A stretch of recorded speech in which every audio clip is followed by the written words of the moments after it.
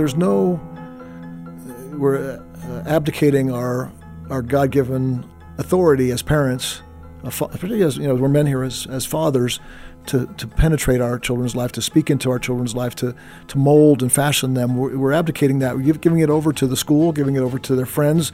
Their friends are forming their personality more than the father or the mother speaking into the life, the love that we talked about earlier. Being a parent is a great privilege and a great challenge. The Bible speaks often about the blessings of having children, and Proverbs 17:6 says, "Grandchildren are a crown to the aged." Raising a child comes with great responsibilities, though. It can be easy to feel overwhelmed at times, especially if you have an older child who's making poor choices. A parent's relationship with their child has enormous effect on that young person, whether or not it's always apparent. In a similar way, God's love changes our lives and choices if we allow Him into our lives. His love transforms the way we build our self-image and relate to other people. Without our Father's loving presence and influence, we very quickly run into trouble.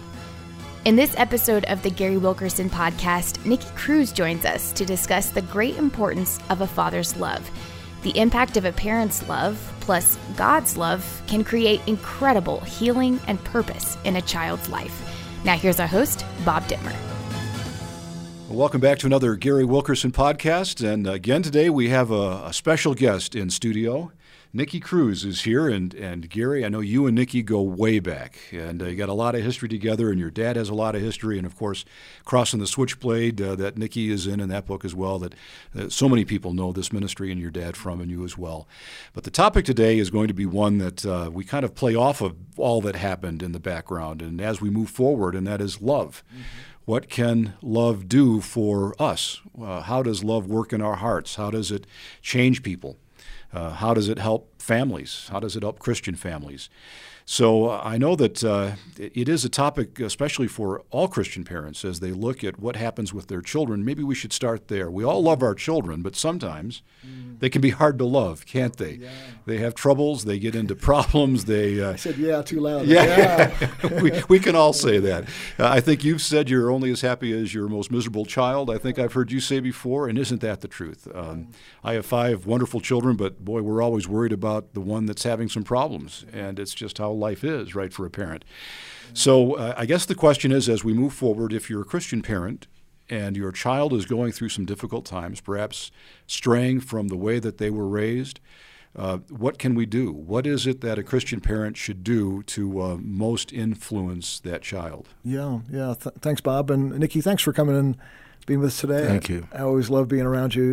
You light up a room, and the Holy Spirit lives and moves in you, and most of our viewers would know your background. Yourself, you authored Run, Baby, Run, and we're in the movie The Cross and Switchblade in the book, and a worldwide evangelist, spoke to millions and millions of people around the world, an expert on how the power of love. And that's why I wanted this topic. I believe you're probably one of the most eloquent speakers on this issue of the power of love to overcome all chaos and darkness and disorder and the works of the evil one, as Jesus called them, that he used love to do that. And so, and starting off, maybe narrowing that down into how that works in our children's lives. But before I'm sorry, I don't want to talk a whole lot. I want you to talk, but I just want to kind of introduce our relationship. So I don't know if you know this, Bob, but so in 1958, my mother was pregnant.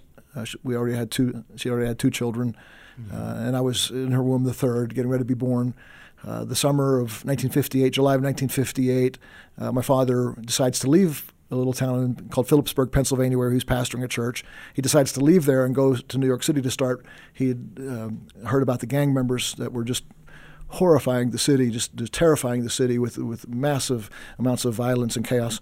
And so he goes there, and the very week that he's preaching in New York City, is the week I'm being born. So the week that I was being born, physically, Nicky Cruz came to this meeting that my dad was preaching at, David Wilkerson was preaching at, and he gave his life to Christ. So, Nicky and I kind of share a birthday, mine physical, his spiritual, around the same week in July of 1958. It kind of dates us a little bit. Well, I think that the one who sacrificed the most, it was Gwen, your mom. because for a man to be so specifically in a call that to come to New York when you have a baby, which it was very difficult, and that take lots of love, not only from Dave, but I believe from Gary's mother in question. She want to question, but why you want to do this? This is the most what I need you. And you know what? There's a lot of people talk about love, but to me that is tough love, and that I never appreciated because I was lost. I was totally in darkness. So my world was completely so confused because I was born in witchcraft. The difference of Gary and myself, that he was born in a Christian home. I was born in a witchcraft home from the wounds of a witch. And I never experienced these kinds of love as Gwen and Dave Wilkerson have. And I have the opposite. So it was so dark. It was like a dark tunnel.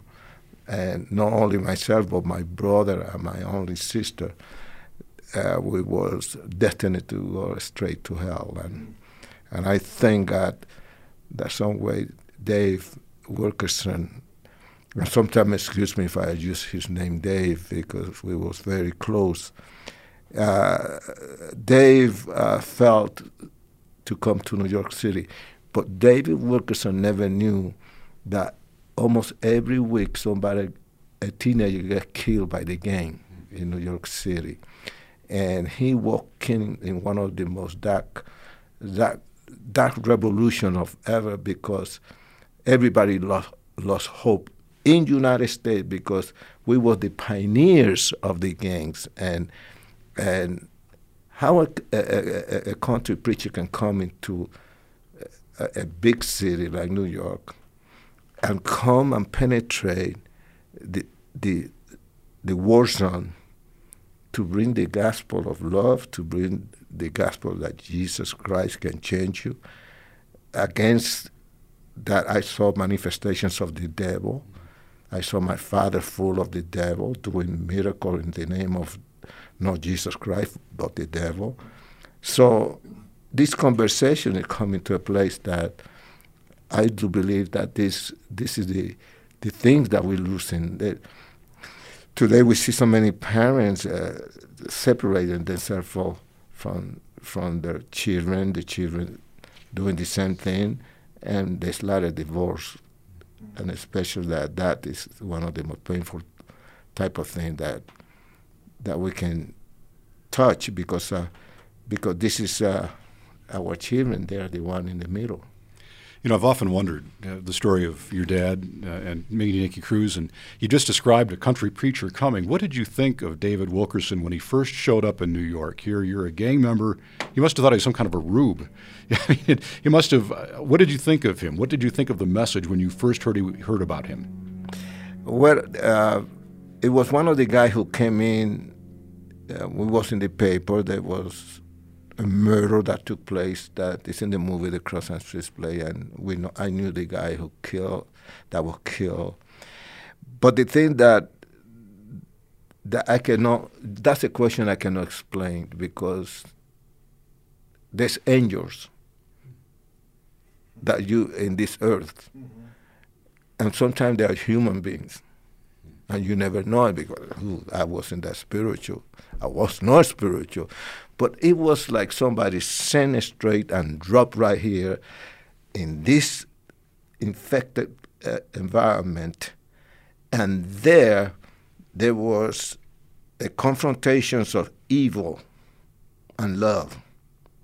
That was when I hate everything in this life. I hate my parents. That's why I was a fighter, because I was fighting for survival. I hate myself, and there's nothing left. And then this man came in, and it was something that I never thought about it in that time. But he was humiliated. David was humiliated. So I don't know how he can handle it, the pain of being humiliated and being spit at him and laugh and pushing. And Dave did a lot of things that confused me.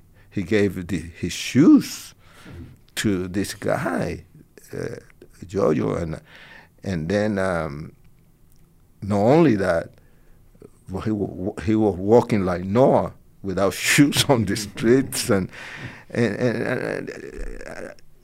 there has to be a connection.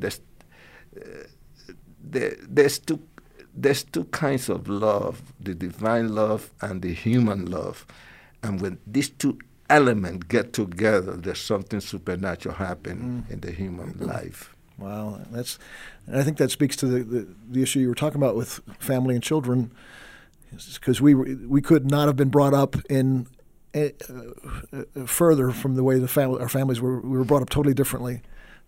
Yours in the witchcraft, demonic. You were. I remember hearing a story about, like, I don't remember how old you were. You were up on a tree. You were going to hang yourself. 12. 12. No, I was 9 years. 9 years old. And I'm playing with toys at 9 years old. And yet, I needed that divine human love combination to give me substance in my soul. Like, otherwise I'd be empty. Even though I grew up you can grow up in a Christian home and still be empty. That divine love and the human love combined. I love you saying that, and then how that impacted you too. That combination. So we kind of both needed. And I would say that anybody listening today would, whether you're from a gang background or drug or from a good, religious home, that we still need somebody in our life to love us, to the power of love penetrating the darkness, whether it be witchcraft, gangs, or a little boy alone, lonely at home, that do that. But Nikki, if you would maybe just speak a little bit to, you minister to millions of people around the world, a lot of families, a lot of young people that are struggling. We would call them in the Christian circles the prodigal. Jesus told the story of the prodigal son who left his father. You run across a lot of that. How does love affect people in that situation? What I do believe that when I became a Christian, when I became converted, the first thing that happened in my life was that Dave told me that there's going to be a lot of attack after I got converted, and I say that the devil, when you talk about the devil is everywhere to try to destroy and to steal and to rob and whatever. But to answer your question, I do believe that the most needed force right now is the love of Christ in us, so we can love with that passion. Because when I got converted, and I'm still going to say this right now, in this age of mine, which is nobody's business how old I am, but the thing that completely make me right now is that I'm romantically in love with my Jesus. And that is something that kicked me and gave me the strength to be, I don't say the most perfect father, but to be a good father, and to acknowledge the problems that it can happen in the family. I was telling Gary about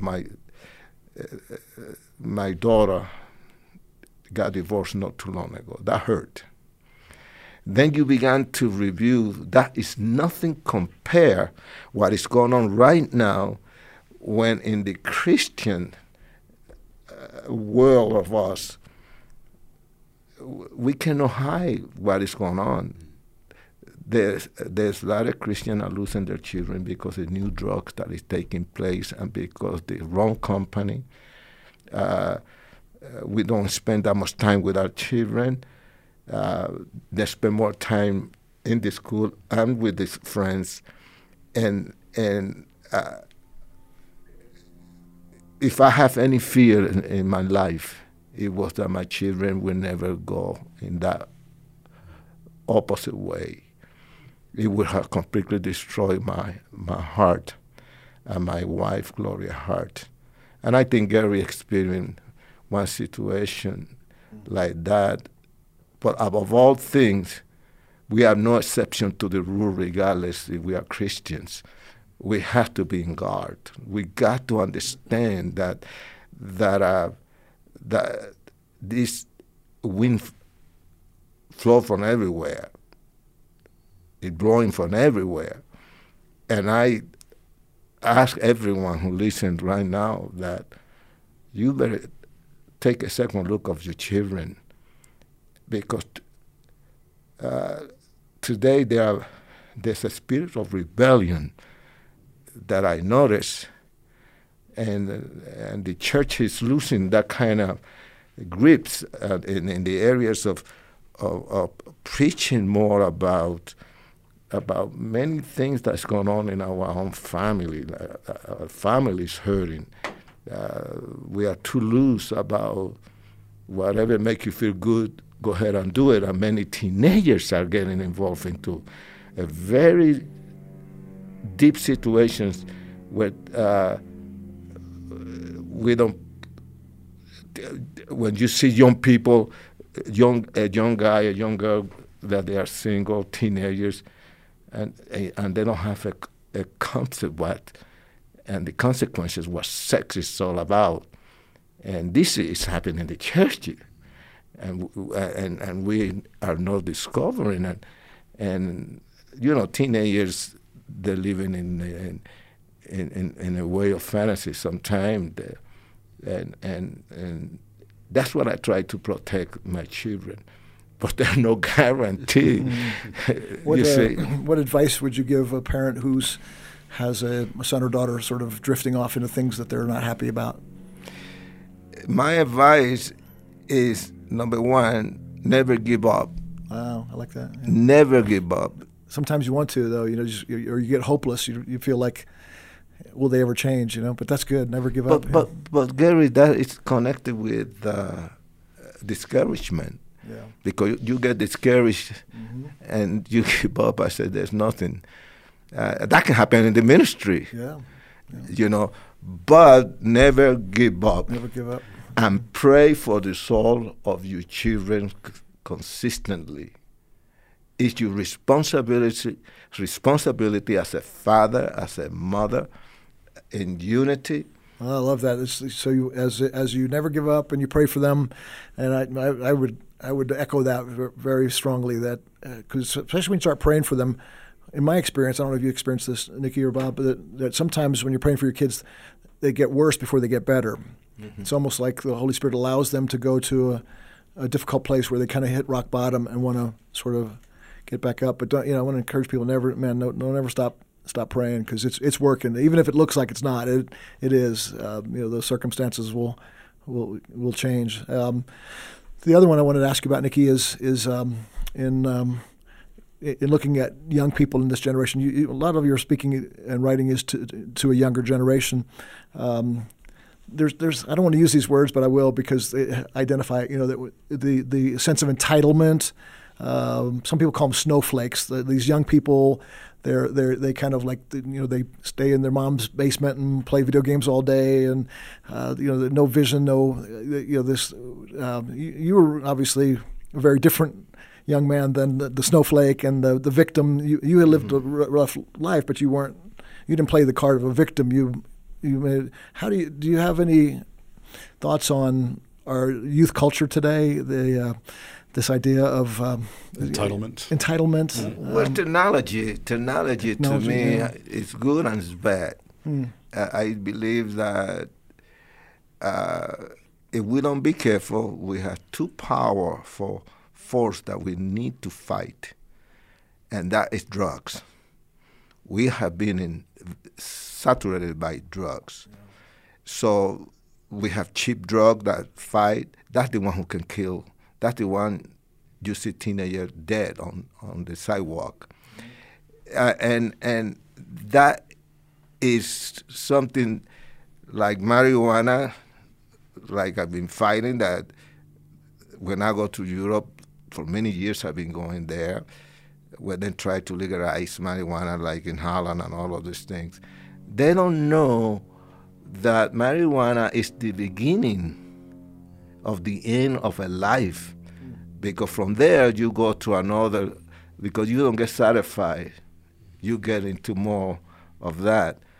And I believe that we should be watching for that. But to answer the questions of Gary, I do believe that this gameplay, that when our parents allow so many hours that you play and play and play, you got to be careful that your son don't become or your daughter become a zombie that can never relate either to your own parents. By the way, sometimes they relate to the other people because the other people, they are doing the same thing, and here their dad looking at that person with all this due respect.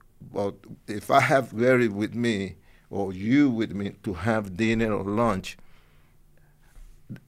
I get offended if somebody starts using the cell phone. I think that's disrespectful. I think I should give my undivided attention to the situation. Now, of course, if there's an emergency, that's a different type of thing. But I believe, Gary, that we have been in a generation that we are dealing with zombies. Zombies, that's a powerful word, yeah. And you put the two things together you're talking about, Nikki. One, you said earlier, like giving our children, they spend all day at school and then all evening with their friends, and then if they come home, they're playing videos. There's no, we're abdicating our God-given authority as parents, particularly as we're men here as fathers, to penetrate our children's life, to speak into our children's life, to mold and fashion them. We're abdicating that. We're giving it over to the school, giving it over to their friends.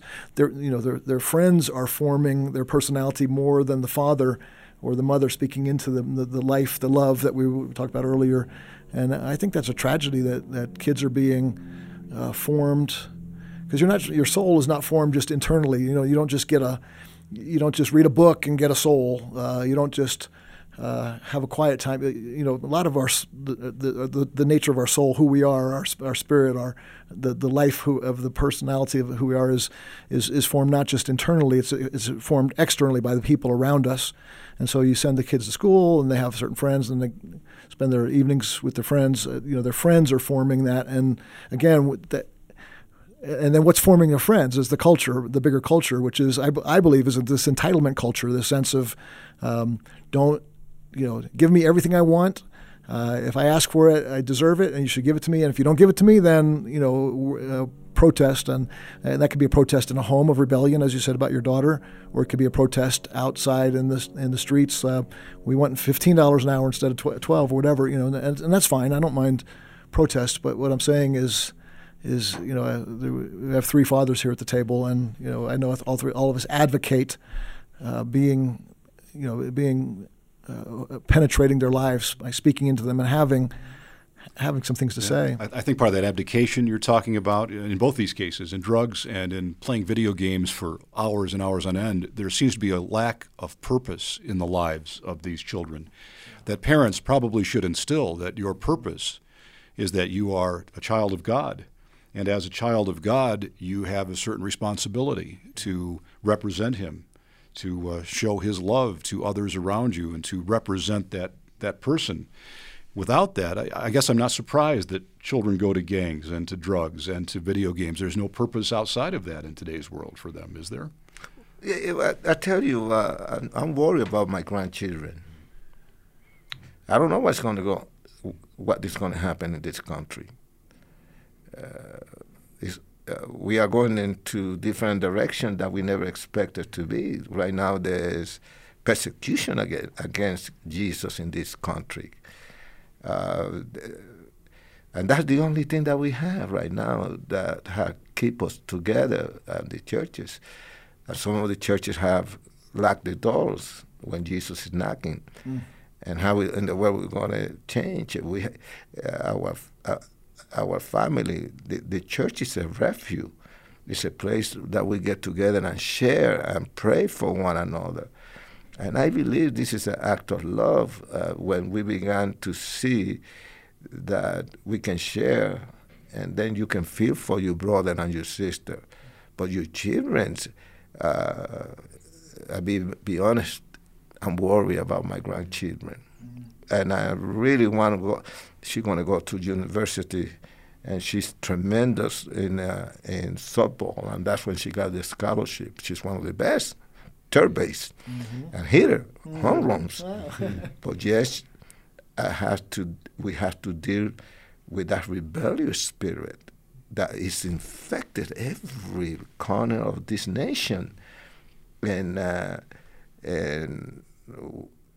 if we don't change, we're going to be like Europe. We're almost there, aren't we? We're almost there. Yeah. Did you know that I make 45 tours in England, sometimes 10 days, everything. I know England so well and well loved because Rome by Rome was a textbook in every school. And I noticed that I spoke in one of the most all, and I have a picture of those days of that church. And now you go to England, and the Anglican churches, they have become clubs. And many of them, they have lost the power. Salvation Army was very strong. I spoke in the place when Spurgeon, that's empty now. So we began to understand in the power of love, we need to use the strength of love to say no, because what we have is coming from above. It sounds like we've lost our love for God. I really believe that I've heard you speak so many times, Nikki, and I love every time I hear it because every sermon ends up almost the same way that you are loved. You are loved deeply by God, and all these issues we're talking about today: rebellious teenage child, grandchildren that we might be anxious or worried about, the remedy of never giving up, of praying. But I would add to that is I think your life speaks to this primary issue of the way ahead, whether it be we're trying to change a culture like England has lost its revival fire, or our own family is seeming like moving towards a prodigal. I think it all has the exact same answer. It's like just it almost sounds like we're being over redundant, but we're not. The answer is the love of God. It's the love of Jesus, and that's really what you preach, right? When you're traveling, or I got one message. One message. It's just one card that I painted with different color. And my message is Jesus, and the glory of my life is to see sinners come to Christ. It's if I have to really give the opportunity to be in a place when there's 15,000 people in a place and they're all Christians, and they just want to hear a testimony, and then across the street there's 200 sinners across the street, because those people, they had to know about how much God loved them, that He gave His life, that He took the punishment. And it makes you so happy when I see somebody coming to Jesus. It's I cannot explain. And sometimes I don't know how hundreds of people. I got a place in that came about 9,000 people to my calling, but I don't know how many of them really give their heart to Jesus and fall in love with Jesus. That's not for me to judge. But I tell you one thing: up there in heaven, they know what's going on here, and they know what joy is when a sinner comes that moved not only the heart of Jesus Christ in heaven, because he's alive, but moved the entire heaven to rejoice. And here, when we see somebody come to Jesus, sometimes the church like nothing. Yeah, it's something. No, this is something for us to be happy, for our family, for being happy for the children of our nation, that they need Jesus and they are coming to Jesus. We're not going to give up. We're going to preach the gospel of Jesus Christ. Either you die standing or you die right there like you did nothing for Jesus. So we don't have no choice. You've been listening to the Gary Wilkerson Podcast. Understanding God's fatherly love can be very difficult for anyone who comes from a broken family, but God is patient and present, ready to heal us like He's done for Nicky Cruz and many others. If you struggle with seeing God as a loving father who longs to bless you, let me suggest you pick up Gary's latest book titled God's Favor. In it, he paints a more biblical picture of God's favor, revealing how our loving Father never leaves us alone, even if we aren't aware of His presence. He constantly brings good things into our lives, even if we don't recognize that they come from Him. To see more on this discussion of God's grace and goodness in your life, you can order a copy of God's Favor on the World Challenge website, worldchallenge.org. Next week, join us again on the Gary Wilkerson Podcast as Nicky Cruz and Gary continue their discussion about love at the center of families and people's lives. The Gary Wilkerson Podcast is brought to you by World Challenge. Sound design for this episode by Mike Hall-Smith. This episode was written by Rachel Schmitz. Our producer is Chris Wigington, with video production by Aaron Gale. We hope to see you next time on the Gary Wilkerson Podcast. Until then, do all you can to live a better life and make a better world through Jesus Christ.